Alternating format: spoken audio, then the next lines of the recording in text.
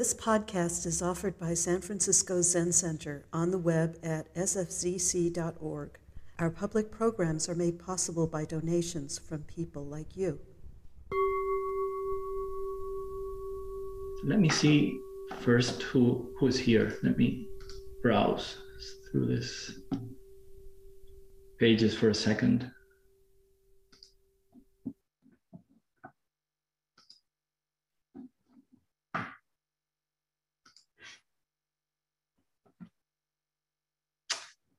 I'm very glad to see you all. And I would first like to thank Abbot David and the Tanto Nancy for inviting me to give this talk. And would also like to express my deep, deep gratitude to my teacher, Rinso Ed Sade-san, for his guidance and for his wise, compassionate teachings on this path. As Matt said, my name is Sozan, and I serve this community as a president of the San Francisco Zen Center. And I'm very, very grateful to be here and be here with you today and sharing this space of practice. I first came here to San Francisco Zen Center in 2013. And in 2014, I did my first practice period, first Ango here at City Center. And I would say that actually started my process of becoming a full resident here at San Francisco Zen Center. After coming here and after 2014, it became very important in my life to devote my whole energy, my whole time to studying the self and to deepen in Zen practice. So I decided with my wife, Paula, to come here and become a permanent resident. And this has been an amazing journey so far. And as I said before, I'm very grateful to my teachers and also to the Sangha and everybody and everything who supports me on this Bodhisattva path. And even though my Zen practice started within another lineage many years before I came to San Francisco Zen Center, before I moved here as a resident, I was engaged with the world in another way, in my other life, as we used to say here. That's what we did before becoming a full-time student.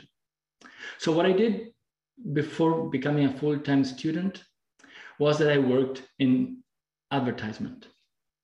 I was an advertiser.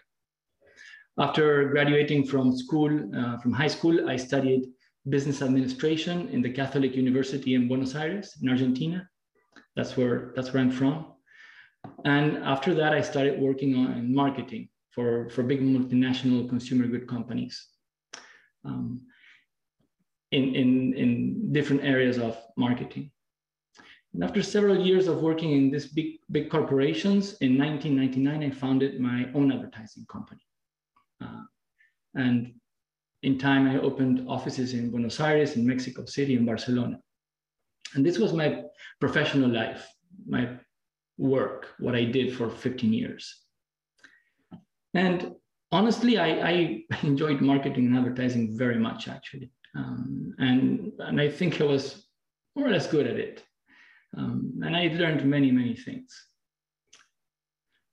I'm nowadays convinced that this part of my life, being an advertiser, being in marketing for those many years, has been kind of instrumental, I would say, in leading me to the place I am today in my practice. When I look back, I can see how all those years are so important today, or to who I am today. Because, it is said that a big part of Zen practice, or we think a big part of Zen practice, is to study need, to study craving, to study attachment. And as a matter of fact, many of you are familiar with the Four Noble Truths. In the second noble truth, which is the truth about the cause of suffering, the Buddha says that the cause of suffering is dissatisfaction, need, craving, attachment. And I see this to be fully true. And probably still think that one of the best ways to fully understand need is to study the Four Noble Truths. So if you want to understand need, you need to study the Four Noble Truths. And to work in marketing and advertisement for 20 years. Because my job then was basically understanding as much as I could about need and the satisfaction of need. And of course, to try to fulfill that need with something or a service or a product. And I got really good at creating needs and fulfilling them. Your next pair of tennis shoes or whatever.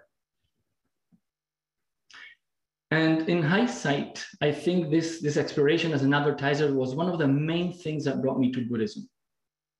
Really, because I could see how not feeling ever satisfied and the way we relate to need and craving is such an important part of our lives.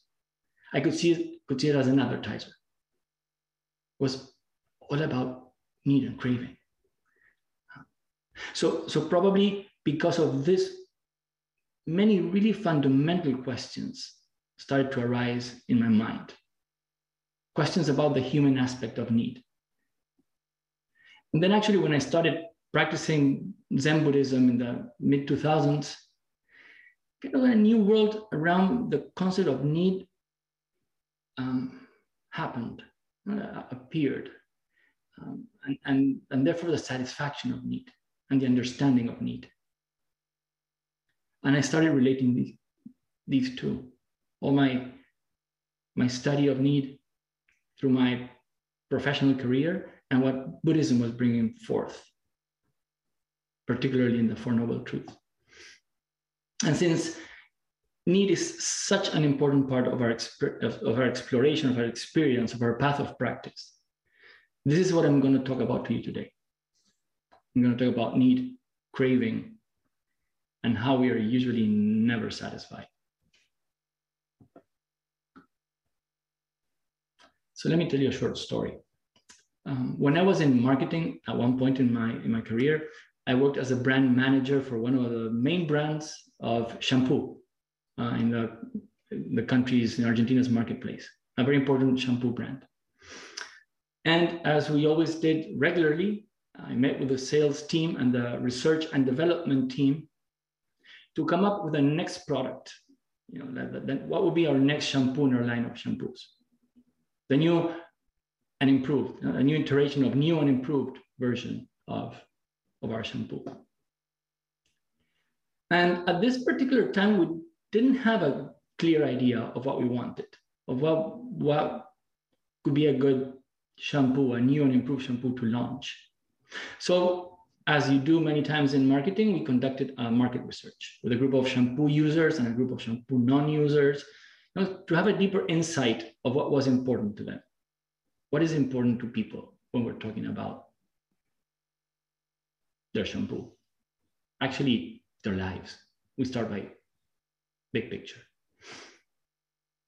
And we had people sitting in these focus groups. You might know about this. You might have seen them in the movies, or you might participate in one.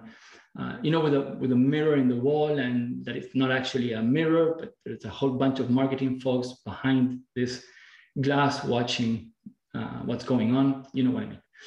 So there we were behind this mirror, this glass.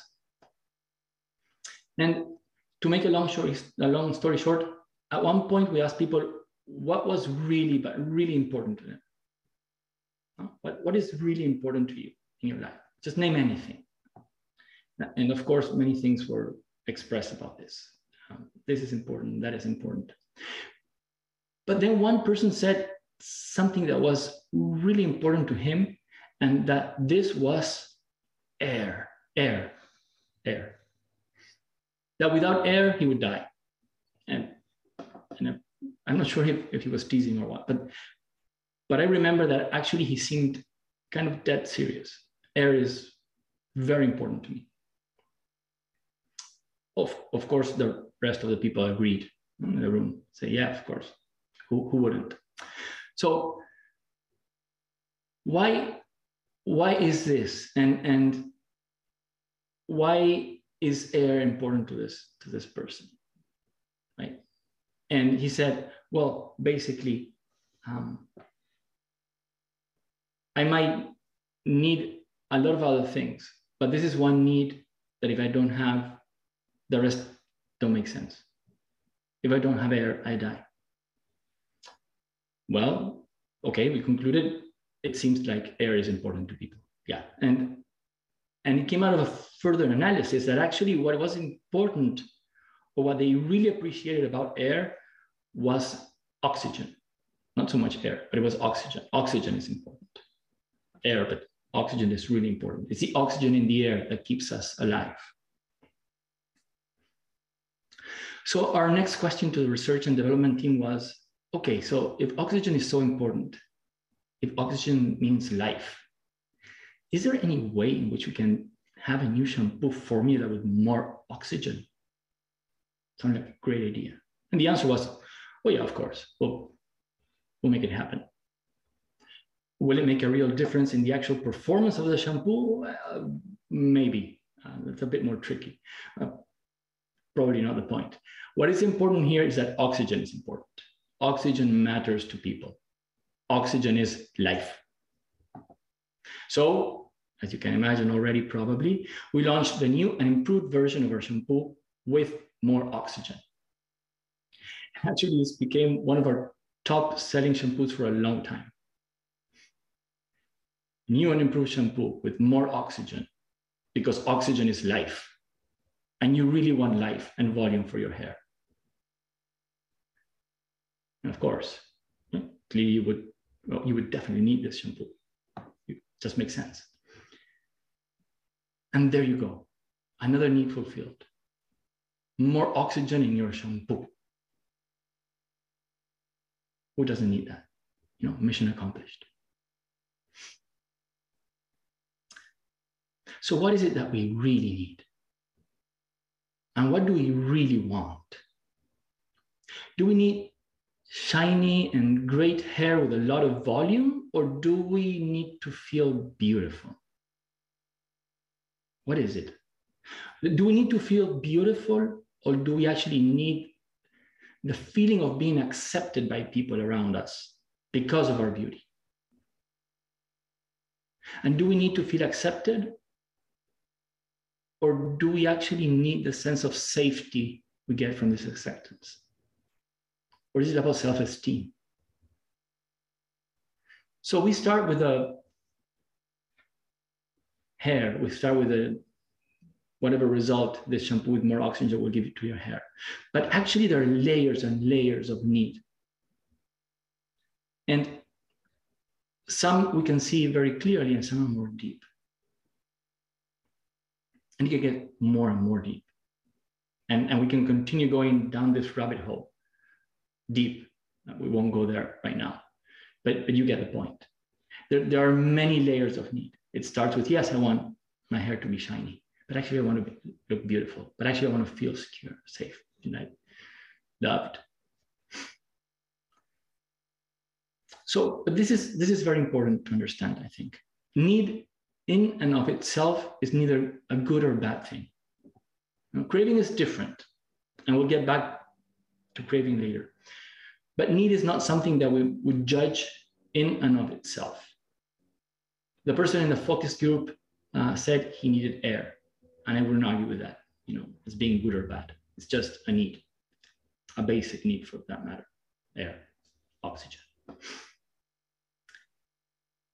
The issue here is where this need actually comes from, what we could call the source of the need or the want.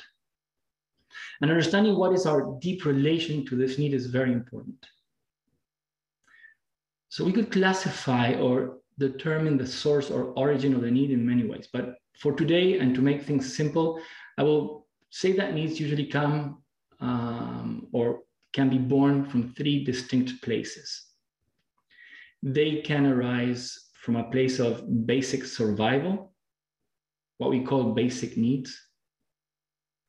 They can also come from a place of values, or they can come from a place of karma.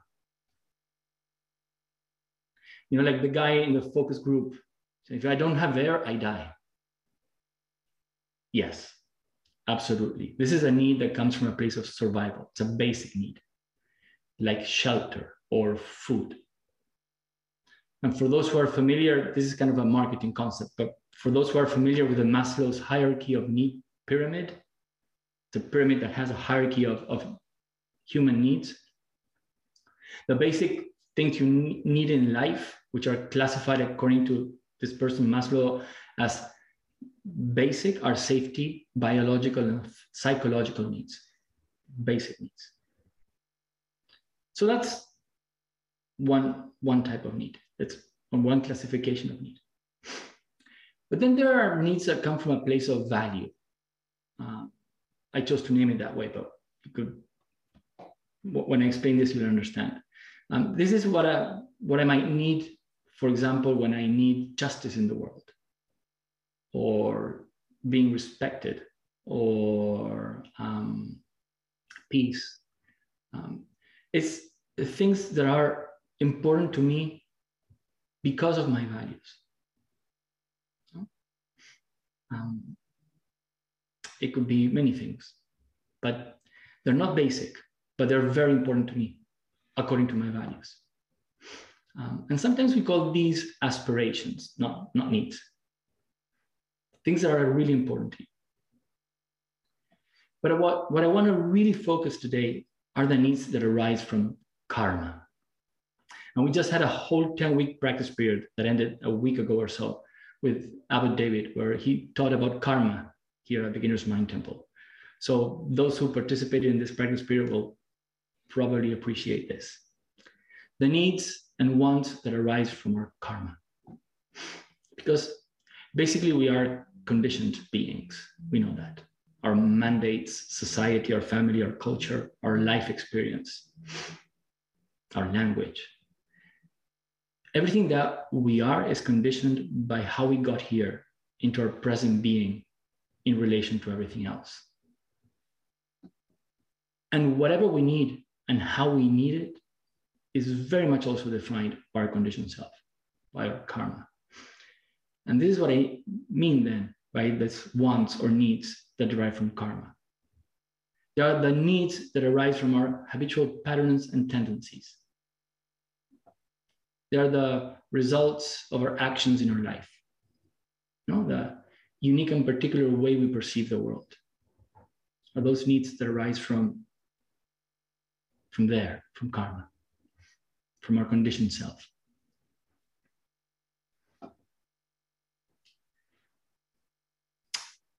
And again, I want to go back to this. Need is not in itself something good or bad. But then, when it arises from karma, then we probably need to take a closer look. When need arises from our conditioned self, we need to stop and look. Why do we need what we need? And when I use the word need, I also mean the word want. Right? Why do we want what we want? So exploring our karma, understanding our conditioned self, can really help us understand better and understand more deeply the origin of our wants and needs by exploring our karma. And then through that exploration, understand why we want this and we don't want that, or why we need this and we don't need that.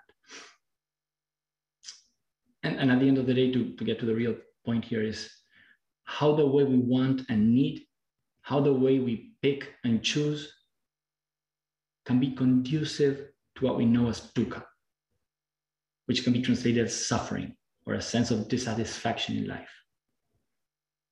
You know, Four Noble Truths. The truth of dukkha, the existence of suffering, dissatisfaction in life. So to study the link between some of our needs, especially those needs that arise from karma, and our sense of dissatisfaction and suffering, is what we're talking about here. There is a very well-known text in Buddhism and in Zen called the Xingxing Ming. And maybe many of you have read this before. This text sheds some light on this matter. It's attributed to the third patriarch of Zen called Jinji Zenkan, or if you know him in Japanese, Kanchi Sozan. And actually it's considered to be the first Chinese Zen document that we know of, the very first Chinese document we know of. In one of the paragraphs of the Xingxing Ming, the teacher Kanchi Sozan says, attaining the way is not difficult. Just avoid picking and choosing. If you have neither aversion nor desire, you'll thoroughly understand. A hair's breadth difference is a gap between heaven and earth. I'm going to say that again. Attaining the way is not difficult. Just avoid picking and choosing. If you have neither aversion nor desire, you'll thoroughly understand. A hair's breadth difference is a gap between heaven and earth. Marvelous. I should have had that printed in my office when I was in advertising. My understanding of what the master Jinji Zenkan is teaching here is not to be attached to our needs, basically. No? Both aversion and desire are a way of attachment. So he says, if you have neither aversion nor desire, you'll thoroughly understand. And what I think this might mean is that, in your life, you should not be regulated or should not be directed by your wants. Not that you won't have them, but you are not directed by your wants. That you don't let need and want be in the driver's seat of your life. And as the teacher says, if you can accomplish this, the path is not difficult. Easier said than done, I guess. And I say easier said than done because as I first learned as an advertiser, and later I corroborated as a Buddhist, the need that arises from karma are really deeply engraved in who we are and the way we live our life. It takes a lot of practice and commitment to really understand the depth of what gives life to our wants. All those layers I was talking about. Where those needs come from. And as I said earlier, what we usually perceive and relate to is an outer layer of the want or need in these layers I'm talking about. We need a new phone, the latest version. And you think, oh yeah, I need the new iPhone 25 or whatever. And you do want that new iPhone. But probably what you really need is to feel that you're maybe seen as tech savvy, or maybe it's just about the sense of safety that comes from status, or maybe the reason might be that you fear your old phone will be obsolete in no time and then you'll be disconnected from the world. Who knows? These things run really, really deep. And what is behind whatever is shown in the surface as a want or need can be very primal and really not on our radar. And most likely in most cases, and at least, if not most of the cases that come from karma, the most fundamental reason that we need things, that we want things, if we go deep, deep, deep in those layers, is usually fear and uncertainty. Fear and uncertainty are one of the most fertile grounds for the seeds of want and need to grow. it might show as oxygen in your shampoo or a new iPhone. But really, if we go deeper, there's usually an important component, if not a basic component, of fear and uncertainty.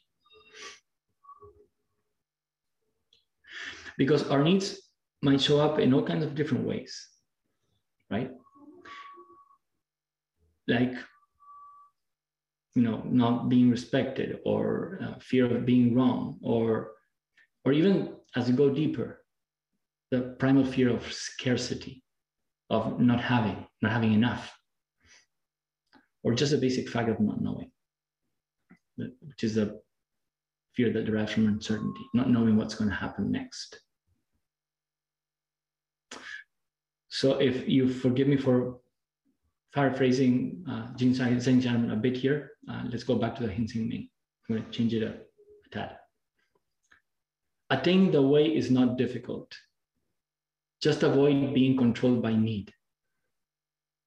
If you have neither fear nor doubt, you'll thoroughly understand. A hair's breadth difference is a gap between heaven and earth.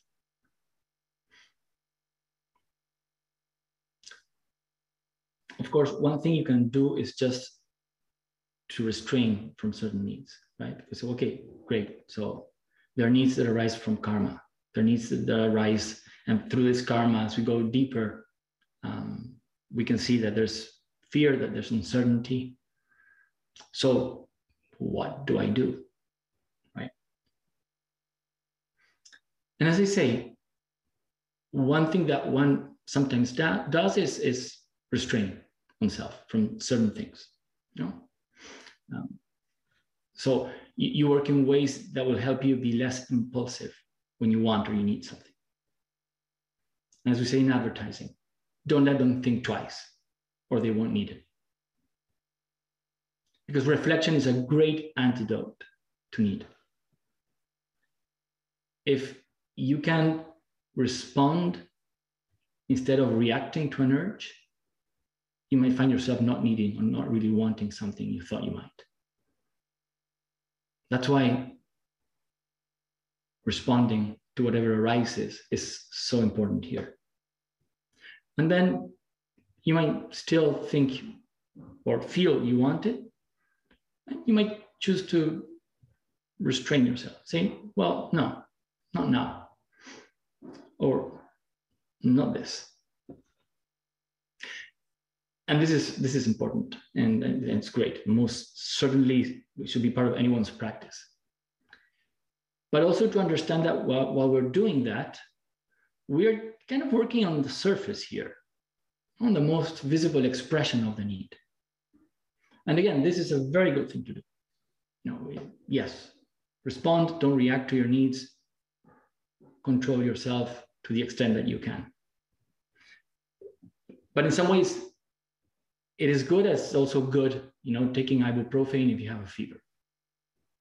It's important, but it's also important to investigate further, to try to find the real reason why you have a fever, to try to find the real reason why this need arises, this want arises. So it's the same thing with needs.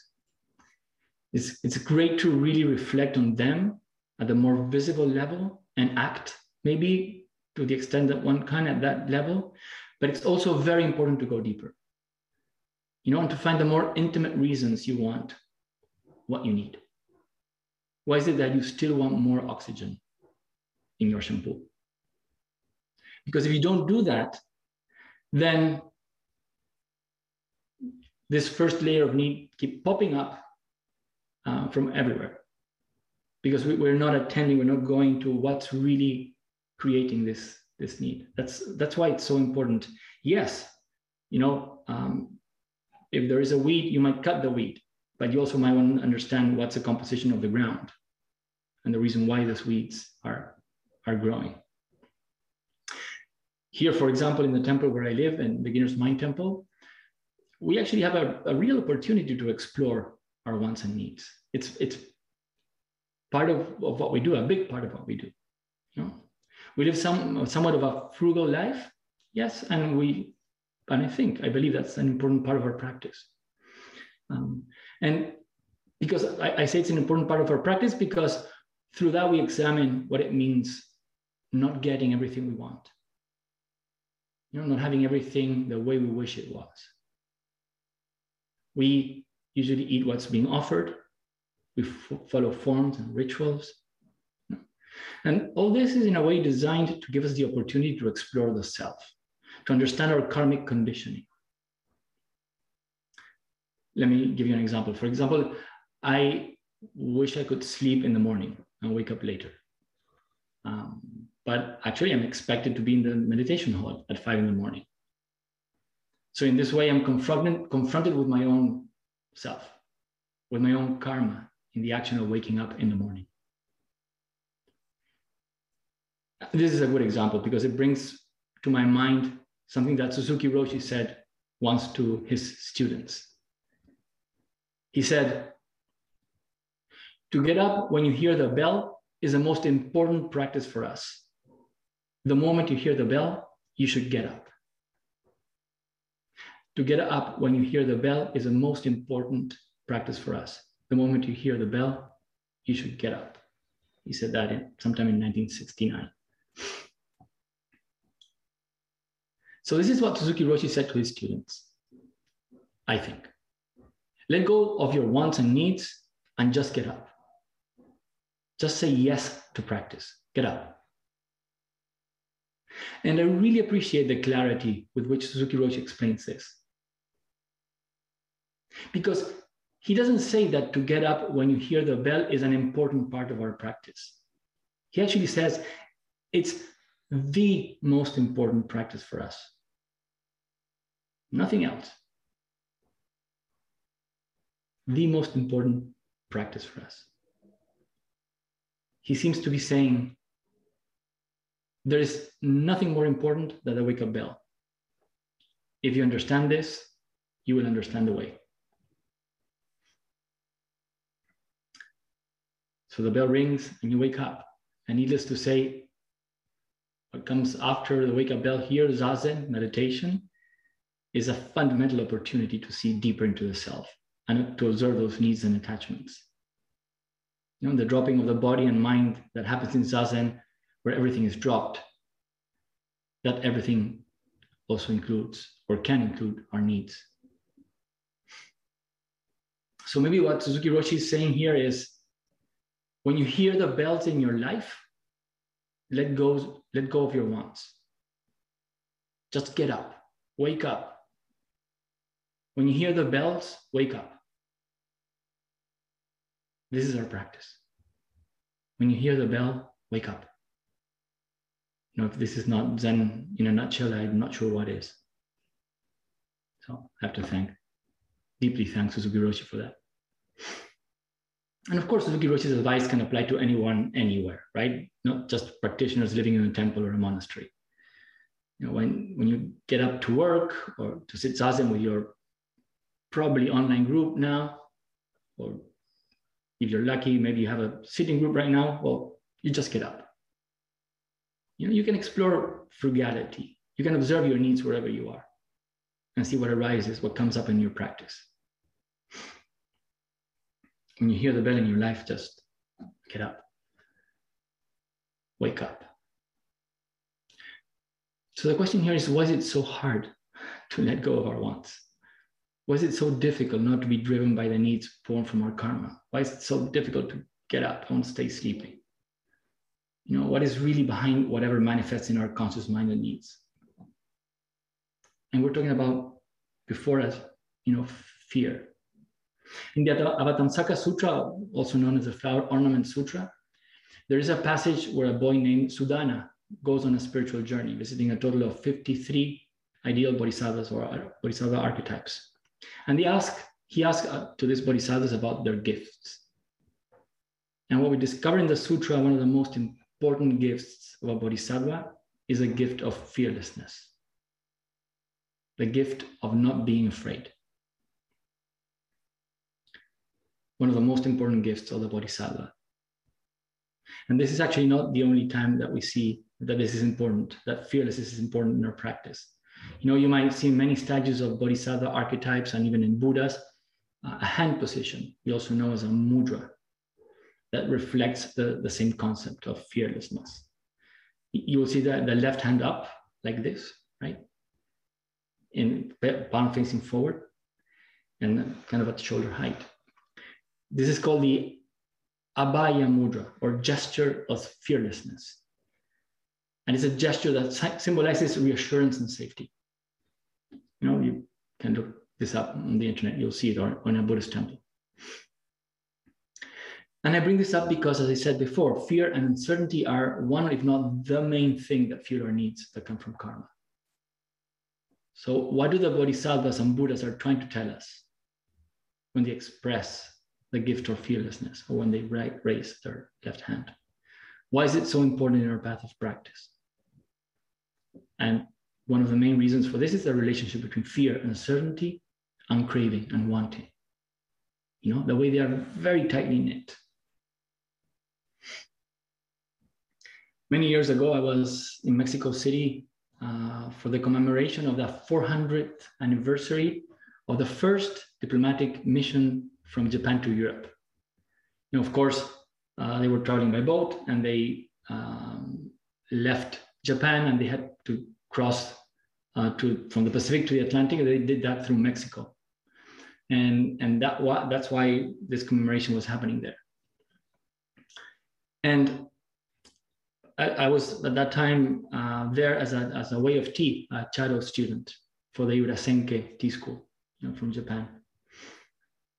And one of the main events for this commemoration was a tea offering that was done at the altar of the same church that was there, San Francisco Church was called. It is called, it's 400 years old, where actually these Japanese were baptized so they could see the Pope. And this ceremony was done by Honsai Daisosho, who is a former head of the Urasenke tea school. It's like a maximum tea master. Well, actually now it's his son, the Oyemoto, which is a person in that seat, but he was before him the main tea master, the head of the Urasenke school.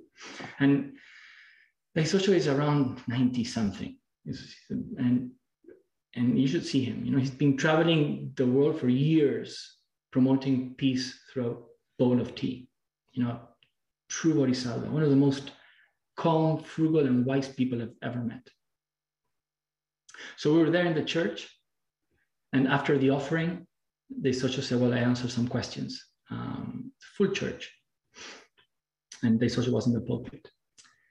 And at one point, and I'll never forget this, the Bishop of Mexico said, well, we've been here together for some days now, and I can't help to notice that you're always smiling. Why is this? Why are you always smiling? And Daisosho, in all his peacefulness and serenity, said, oh, I smile because I'm not afraid. I smile because I'm not afraid. And that was a huge aha moment for me in my life, in my practice, which I'll always be grateful for to Daisosho for it. Because it made me realize that I had to explore with more depth what that meant. Go further in understanding all the ways in which I don't trust myself, all the ways I don't trust the world, all the ways I don't trust my practice. And this is, why this brings, what is it that brings fear to my life? What is it that brings uneasiness, uncertainty, and hence craving, want, need that arise from karma?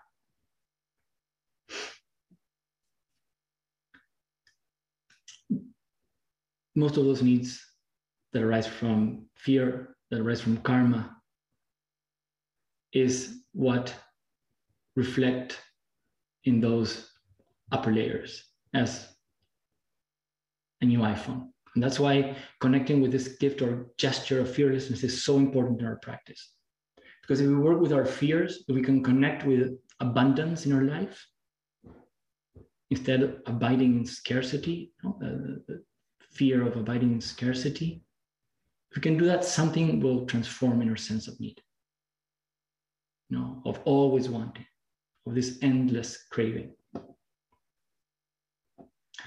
So I think the way will not be difficult if we can do this. By exploring our concerns, our worries, and the ways in which we do not feel at ease, we will get a fundamental insight of why we need certain things, of why we want what we want when it is born from our karma, why we need more oxygen in our shampoo.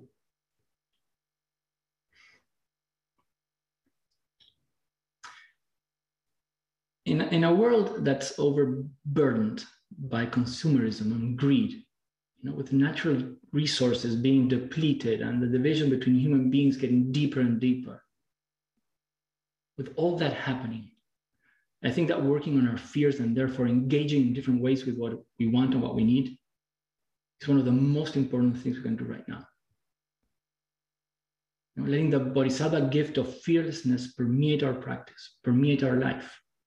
And in that way, it is help us be less afraid, connecting with abundance instead of scarcity, and finding ease and balance in what is here right now in the present.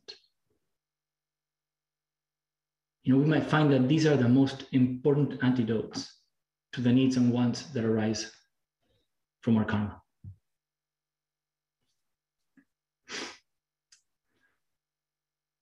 Attaining the way is not difficult. Just avoid being controlled by need. If you have neither fear or doubt, you'll thoroughly understand.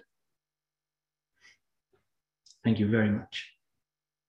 Thank you for listening to this podcast offered by the San Francisco Zen Center. Our Dharma talks are offered free of charge, and this is made possible by the donations we receive. Your financial support helps us to continue to offer the Dharma.